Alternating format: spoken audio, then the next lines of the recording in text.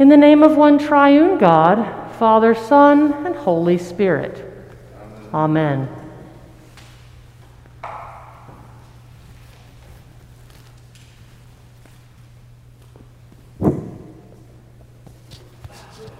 Happy Christmas to all of you, and welcome here today to Trinity Episcopal Cathedral. As you exit today and you go into the narthex or our lobby, you'll see a picture on the wall on the right, and that was taken on Christmas morning in the year 1920. And that was the first service here at this cathedral. So on to the gospel. Most Christians know about Jesus of Nazareth, but very few know about the Christ. And even fewer were ever taught how to put the two together. There are still those who seem to think that Christ is Jesus' last name. And if you grew up in my household, he had a middle initial as well. We proclaim a faith in Jesus Christ, and in doing so, we make two acts of faith. One, in the Jesus of the Nativity, whom we celebrated last night, and whom we will continue to celebrate through these 12 days of the Christmas tide. And the other is the Christ, the eschatological manifestation of the very ground of our being, the kerygma of which we find the ultimate meaning in our interpersonal relationships.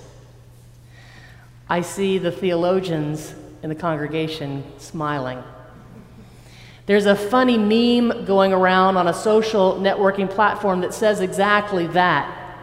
Presumably, there is Jesus sitting with one of the disciples, and it's intended to poke fun and remind clergy about what a successful Christmas sermon might look like.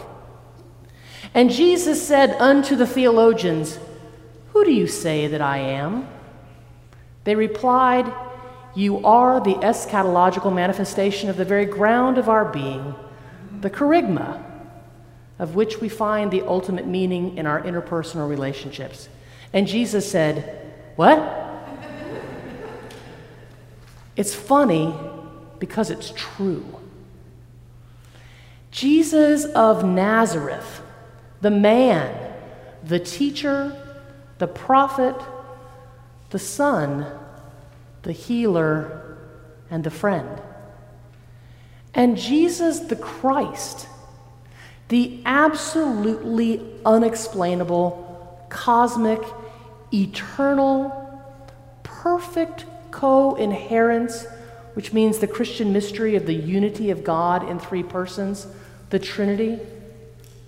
This thing that exists in essential relationship with us and with God and with creation. Co-inherence of matter and spirit. We believe that Jesus of Nazareth was born, basically in a cold, damp cave that was serving to shelter animals. And he was placed in a feeding trough. And he grew to be the crucified and resurrected Savior and Redeemer of the world. Jesus was the human incarnation of a mystery that we cannot explain. We cannot explain it because it hasn't been revealed to us yet. The Christ is the title of Jesus' historical and cosmic purpose. He presents himself as the anointed, as the christened one who was human and divine, united in one human body as our model and our exemplar. But this Christ is much bigger and older than either Jesus of Nazareth or the Christian religion. Because the Christ is whenever the material and divine coexist, which is always. and everywhere. Elia Delio, a Franciscan sister from Washington, D.C., and an American theologian specializing in the areas of science and religion with interests in physics and neuroscience, writes this: The conventional visualization of the physical world was changed by Einstein's special theory of relativity, which showed that matter itself was a form of energy.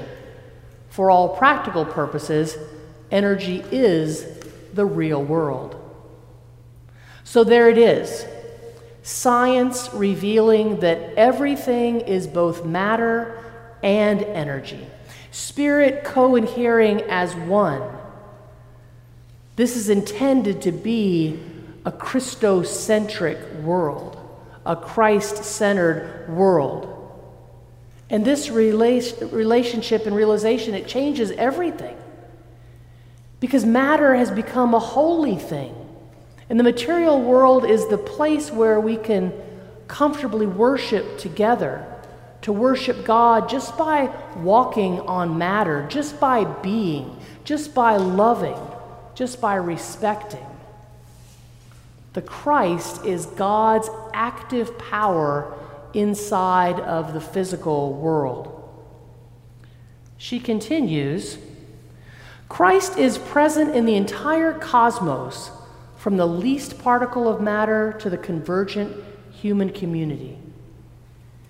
The incarnation is a making new of all of the universe's forces and powers, personal divine love invested organically with all of creation in the heart of matter, unifying the world. And just like Jesus in the meme, I find myself saying, what? Even as we try to relegate Christ to a quiet cave far away that we heard last night in the Lucan narrative of the Gospel of John explodes onto the Christmas scene, blasting past the domesticated sweetness of farm animals and curious shepherds that is presented, accelerating beyond the confines of the planet into the farthest reaches of the cosmos. Matthew and Mark and Luke, they are the equivalent of Dickens' A Christmas Carol when it comes to our Christmas story. But John is different. John is imagination, not explanation. John is poetry, not prose. John is difficult to take in, and more than worth the time that it takes. John is gutsy. He writes a whole new story about beginnings. And in John's beginning, God is revealed not through nature, but through a presence, a word that has been with God all along, and that is inseparable from God. Still, I cannot wrap my head around this gospel or its message, and we get two occasions back to back, so if you want to come back tomorrow, the deacon's going to take another stab at it. So what does that mean for us? What does it mean for us to call ourselves Christians, followers on the way, to be disciples of the Christ? To be a Christian is to be the very body of Jesus the Christ. It's about putting our own breath behind God's words so that they land in our time and in our place. And still I continue to be left with questions about this very light, this bright light. And each time we try to open the lens up wider to take in more light, well, it becomes too much light. It becomes difficult to see. So perhaps it's time to move in for a closer close-up. And we go to Bethlehem to Joseph and Mary and the baby, that baby, the incarnation of the divine who makes God easier to love. And while there is tremendous comfort in the idea of a universal God that is bigger than any specific faith, there's also the need for a personal God that we know and we understand. A rabbi whom I studied under told a story of a young boy who was at the state fair, and he got separated from his family. And he stood in the middle of the midway, and he yelled out, "Linda, Linda, Linda!" And when his mother ran up to him, she put her arms around him and asked, "I'm surprised you didn't call for Mommy." And he said, "I don't want any mommy. I want my mommy." While I honor the visions of the world's great religions, I don't want just any religion. I want my religion. I want to be with the followers of the Christ. I've come to accept Christianity as my heritage and my tradition, and I claim it as my own. And I have put it through every intellectual test I can think of. I've read hundreds of books. I've begged patient clergy and others to please just explain things one more time. I've left church for decades. I've come back. I've debated with myself why I'm even standing here before you. And yet, to quote Martin Luther, "Here I stand. I can do no other."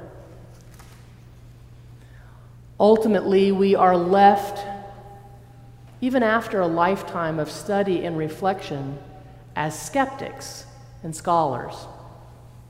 We're left to silence our devices, set down our books, put aside our questions, quiet our frantic hearts, and bow before the mystery. To behold the Christ who is eternally reborn throughout the galaxies, from whom we receive grace upon grace, and to look at Jesus, the one who makes God accessible and easier to love. The face of God, the light of lights, turned in our direction.